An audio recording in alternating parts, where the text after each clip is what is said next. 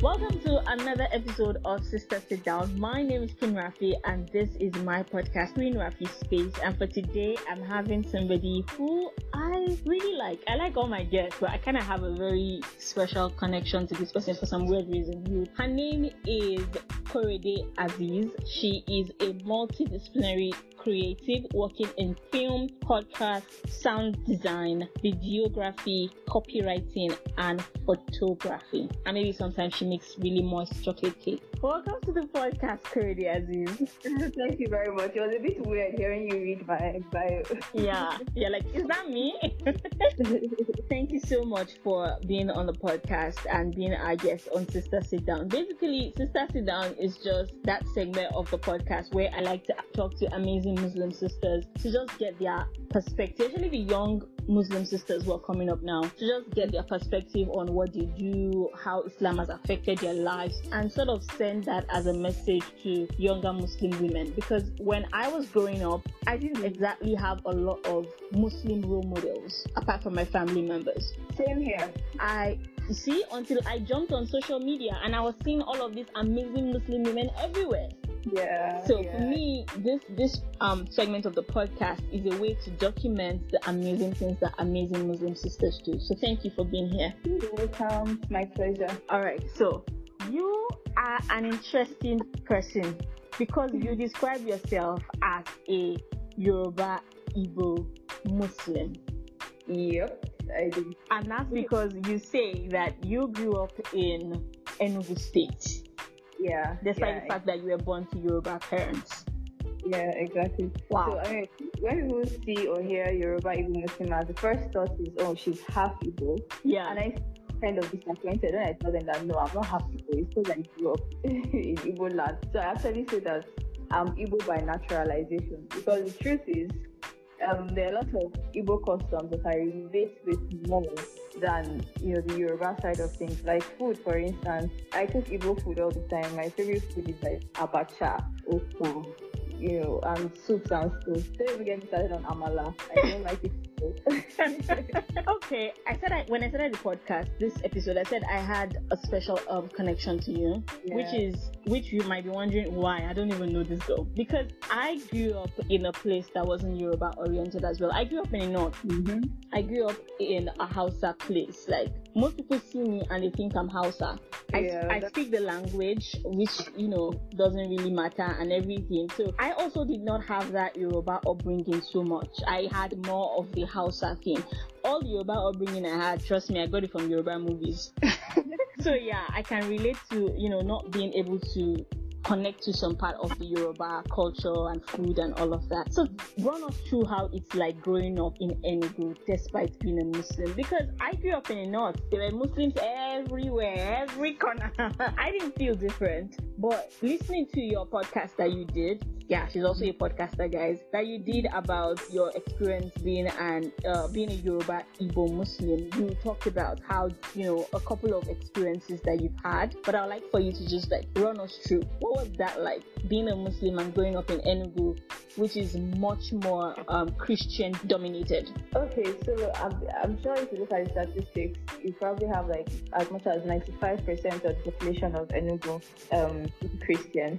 And not just Christian, like Catholic. A lot of them are Catholic. So as a child, of course, I wasn't visibly Muslim because I didn't grow up wearing hijab or anything like that. But I was always the odd one out in class. So it kind of affected the way I have friends, like friendships and stuff. You'd have groups of friends. For instance, you might think that you're close to some people, and then one day someone makes some really nasty comment, about maybe Muslims or something, and then you realize that, okay, maybe we're not, the kind of friends that I thought we were and stuff. And growing up with in that kind of setting, it kind of made my introversion a bit worse. The funny thing is, it's ironic when people who knew me when I was like 2 years old, 3 years old, 4, 5 years old, see me now and then they're like, what happened to you? You used to talk so much, everybody wanted to be like you, now you're so quiet. So I feel like that also had a lot to do with it. And then of course it got much worse when I started wearing hijab Like, I think I started wearing hijab after secondary school, so I became much more visibly Muslim. I don't think I remember ever seeing anyone else on the streets of Enugu wearing hijab, right? So I would walk and people would just be looking at me. People would shout Aisha at me. People would shout Hajia at me. I'll be passing by a woman's shop and she'll be like, why are you so covered up? People just didn't understand it. I was like the definition of an alien. It was funny. Wow, that must have been something. Yeah, I wasn't going to take off my hijab for any reason once I started wearing it, so it was something that I just had to get used to. It's nice that you brought up the conversation of the hijab, because that was going to be my next question. Despite the fact that I grew up in a Hausa-oriented place, I've had an off and on relationship with the hijab. Okay. And getting to the point where I decided, okay, now I'm going to put on the hijab and I'm not going to be taking it off for any other reason. It was a long journey to that place. So what made, I would like to understand what your hijab journey is like. What made you say, you know what, I'm starting to put on this hijab today and I'm never taking it off again? Man, let me see. Okay, I think, probably maybe starting to when I was in SS2, I started developing an interest, a deeper interest in Islam and stuff. I don't know if you know these magazines, An-Nasiha and... I know An-Nasiha. Oh my God! You're kind of taking me back to my childhood. I used to read An-Nasiha. I used to read all those magazines because my parents used to go to these Asalatu meetings and they give them there. Exactly. So those magazines were like a really big help. It would be really nice. I hope it continues. But anyway, I used to read a lot of that. And I would also research Islam, of course. There was Google. If I have questions, I'll Google them, even though it's not the best way to get Islamic knowledge, but that was what I had at the time. And of course, I had this really big English translation of the Quran with commentary and everything. I've forgotten, it's quite popular, I've forgotten what it's called. So anyway, I used to read that a lot. And then there was Islam Channel. And after, that period of time, that long holiday you have after like WAEC exam. Yeah, where you're just chilling and waiting for when the admission is going to click. So, during that time, I was doing a lot of that, just reading about Islam and everything. And the hijab just felt like something that was right for me to do. So I started gradually. By just covering my hair with a scarf. Of course, I was still wearing my sleeveless tops and my skinny jeans and all that, but it was a gradual process. And of course, my entire wardrobe was not a very hijabi kind of wardrobe. So sometimes, I would wear like my sleeveless top and then I'll wear a cardigan on top or something. And a lot of times, like, combinations look weird, but it was a gradual process anyway. So the first day I wore hijab, it was like an alumni thing. After our graduation party, the school had this alumni and they had like another party, like a get-together kind of thing. So that day, I decided I was going to wear my scarf out for the first time. Like proper hijab, not just wearing tiny scarf. So that day I wore loose pants, like black trousers, and I wore a long sleeve white shirt and like this striped scarf. And because my school was not too far from the house, I walked down. That walk was like the longest walk of my life. Wow. It was like the longest walk of my life.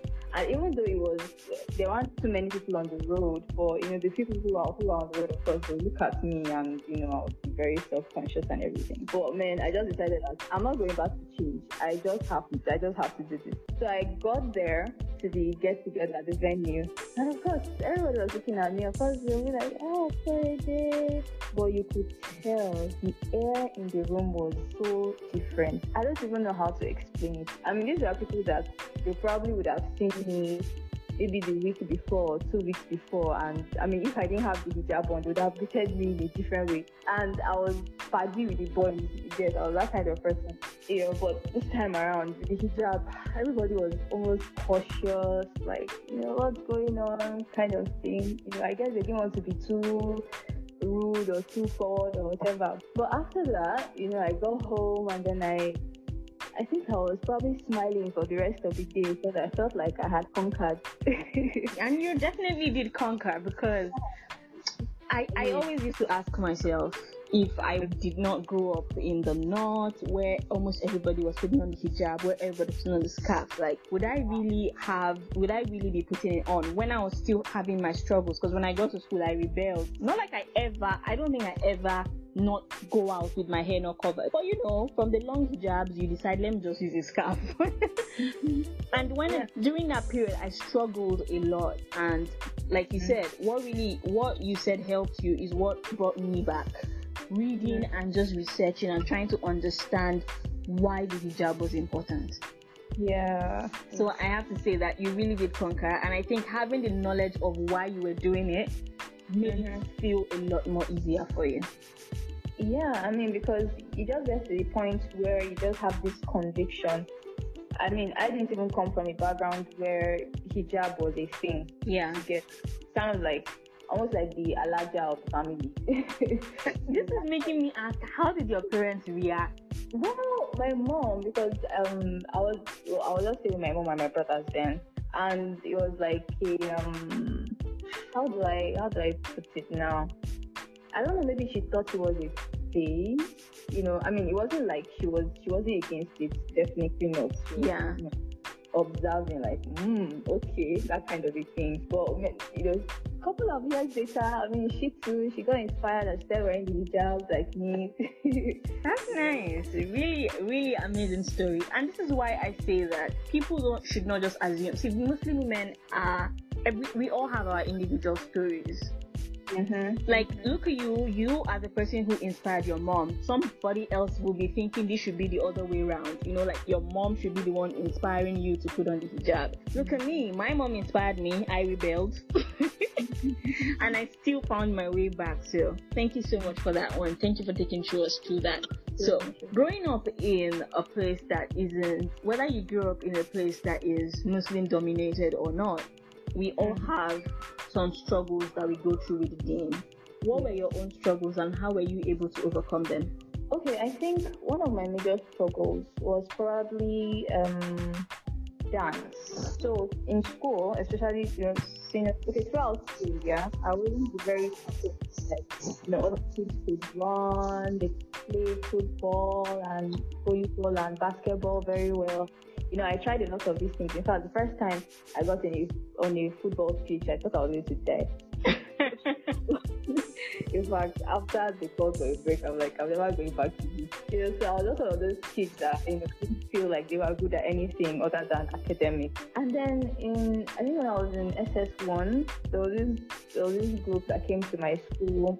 All these things where they just call like an assembly during break time, or there's something here to talk to you and blah blah blah. And then they said they were that they were starting like a cheerleading squad or something. Yeah. Cheerleading in Nigeria. Interesting. Some of us watched all those cheerleading movies when we were in secondary school. Anyhow, so they did the tryout the first time for the squad. I wasn't around, unfortunately. And then later, I got the opportunity to try out. And they were like, okay, fine, join the squad. And it became like my favorite thing ever. So the thing with the squad was we didn't just do cheerleading, we also did like dance. So hip-hop, salsa, contemporary, and we perform at school events like graduation party, Christmas party, and all that stuff. So after school, we used to leave school like 3:30. So 3 o'clock we'd go down, we'd rehearse till about 6, and all that. It was mad fun. And it made me feel good because I was someone that was never good at sports. And what we were doing was competitive cheerleading, right? So competitive cheerleading is classified as a sport, actually. It's not just cheering for a football team or whatever. We used to go for competitions and stuff, especially with Command Day Secondary School. Those ones, they were our main rivals, but that's a story for another day. as I was learning more about Islam and stuff, and how there should be physical boundaries and separation between males and females and all that, I began to question what I was doing as a dancer, because I did a lot of salsa. Now, the thing with salsa is you have a dance partner who is a guy, right? Yeah. So that was like a major concern for me.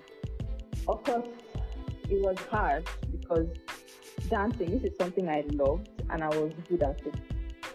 And then, of course, there was this crisis of my faith, which was telling me that, you shouldn't be touching boys, basically. So there was a time I tried to pull away from the whole dance thing, especially salsa. But I just couldn't. Then what even happened? I think it wasn't until I left secondary school that I was finally able to just pull myself away from it and just cancel my plans of ever being in the dance group in university. But it wasn't easy for me because it took me about a year to 18 months for me to be able to finally make that decision. Just break it off. And of course, in between that period, in fact, there'll be moments of guilt and moments of, in fact, it wasn't funny. It was a real struggle, but yeah, eventually the team won, I mean, that's one that we want to win. And it's nice that you say this, because sometimes some people feel like, this thing I'm doing, there's no way I can let it go. Almighty Allah is going to forgive me. But you have to realize, which do you really want to serve? Do you want to serve the world, or do you want to serve Almighty Allah? And that's where the demarcation for things like that come up. Yeah, I mean, I feel like once you know what your priorities are, it becomes easier. Yes, it's going to be difficult to let go of some things, but once you start working, you take that first step towards working, towards being the better person that you want to be. I think that's the most important thing, really. And interesting, when I got into uni, I had a friend, a really close friend, who had the same struggle, even as far as into university. She was a brilliant dancer.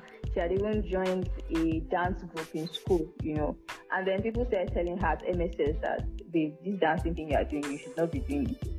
At first, she was defending it like, no, something I have a talent for, and Allah cannot say that I can't do this and stuff. And she started doing the research and stuff, and she found out, wow, okay, and she stopped. And at the end of the day, you will not die, Of course, you won't. And, the truth is, Almighty Allah will always find a way of replacing it for you with something else.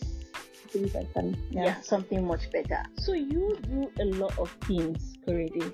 You are into videography. I watched your video via your Disha page. Really amazing. Well done. You also do photography. You do sound design, copywriting. You even work as a full-time producer for BBC Media Action. How do you combine all these things? Give us the trick. So the thing is, all of these things are kind of interrelated. Yeah, I always had my creative side, and I'm the kind of person who likes to build things. And because of that, at first I thought I wanted to be an engineer, but thank God I did not make that mistake. So it was when I got into university and I started doing campus radio. It opened I just realized that, man, I really love this. Broadcast media is what I want to do. And then after 4 years of doing radio, I decided that, okay, I want to taste TV. So I was determined to work in a TV station. And then I got posted to Abuja, and I managed to find myself in a TV station. And after that, I told myself, okay, and of course, all this time I was picking up on, gradually. Then after the TV station thing, they wanted to keep me, but nah, because you guys cannot pay me. Of time, like I didn't want to do any of that. And then lucky for me, I found this copywriting job. It was a remote job, work from home and stuff. So that was how I got into copywriting. Then after copywriting, that was when after working there for almost 3 years, that was when I got my BBC job.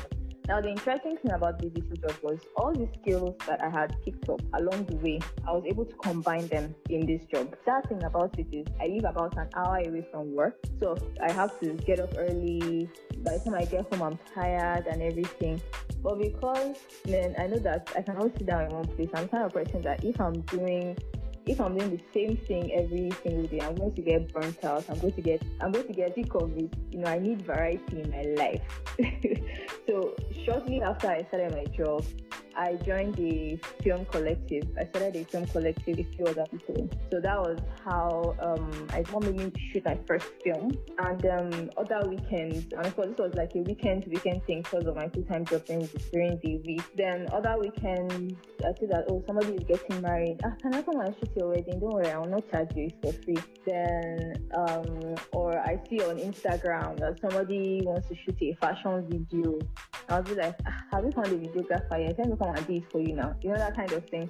Because I knew that I just wanted to practice. Because for me, the long-term goal is creating quality content for Muslims. Because I grew up watching television and I never saw anybody who was like me. And I wanted to change that. Yeah. So whatever free time I have, that's where my mind is. Whether I'm writing something or I'm thinking of how to shoot something, or whether it's a podcast or whatever. So I think if you have a goal in mind, then it becomes it becomes a little easier to combine all these, like you said, because it doesn't matter whether it is radio or whether it is TV. As long as I'm telling the story that I want to tell, I'm passing the message that I want to pass, then it's enough for me. I just happened to be in places where I could get all these different skills, So, and the thing about me is I learn fast, and I always want to learn what the next best thing is. Because of that mindset as well, I'm able to just learn and retain that knowledge and then apply, and it always just helps. For instance, my knowledge in radio was what got me. Okay, I didn't even mention, during my service year, I was able to get an internship with BBC Media Action, a sound engineering internship. And I was able to get that because of my experience with radio. I've done a bit of audio editing and all that. Yeah. So, yeah. So it was just those little things that just kept on. So I think it's very important. You are very amazing. I just have to say that. So we're getting to the end of the interview, and I have to say thank you so much for coming on. But I want you to leave like one advice for a young Muslimah out there who is growing up in an area where everywhere she looks doesn't exactly look like they feel like her. What would be your advice? Because you have lived through that and you are successful right now. I can say that. Yeah. So what advice would you give to that young girl who is probably in Enugu, who is in Aba, Abia, somewhere just feeling out of place because she's a Muslim? Then I'll say enjoy it while you laugh. Because I've come to realize that every stage in life is an experience that is going to pass someday. Even the ones that feel like negative experiences, take whatever you can from it. Yes, they might make you feel bad, they might make you feel anxious, but there's a part of you that's also getting stronger because of that experience. So try to focus on that instead. It might sound big, but if you really sit down and think about it, there's really no point letting anybody beat you down. Instead of letting that whole world corner you and make you small, it's a fight, kind of. It's like a push and pull thing. You have to keep pushing, right? So that you are not just put in that corner where you feel constricted and, be proud to show the world who you are. Basically, there's no point just sitting down in one corner. Because the truth is, a lot of times, the way other people will make you feel, based on the fact that you're different, is due to their own ignorance. It's not because of you, so, yeah. Thank you so much for sharing that one, and thank you so much for giving us your time. Oh my God, this has to be one of the best sister sit down I have done. I think I say that every episode. I do, because Muslim sisters are amazing and they teach me so much whenever I have them on this segment. Thank you so much for being an amazing guest already. It was my pleasure to be on your show. Thank you for having me.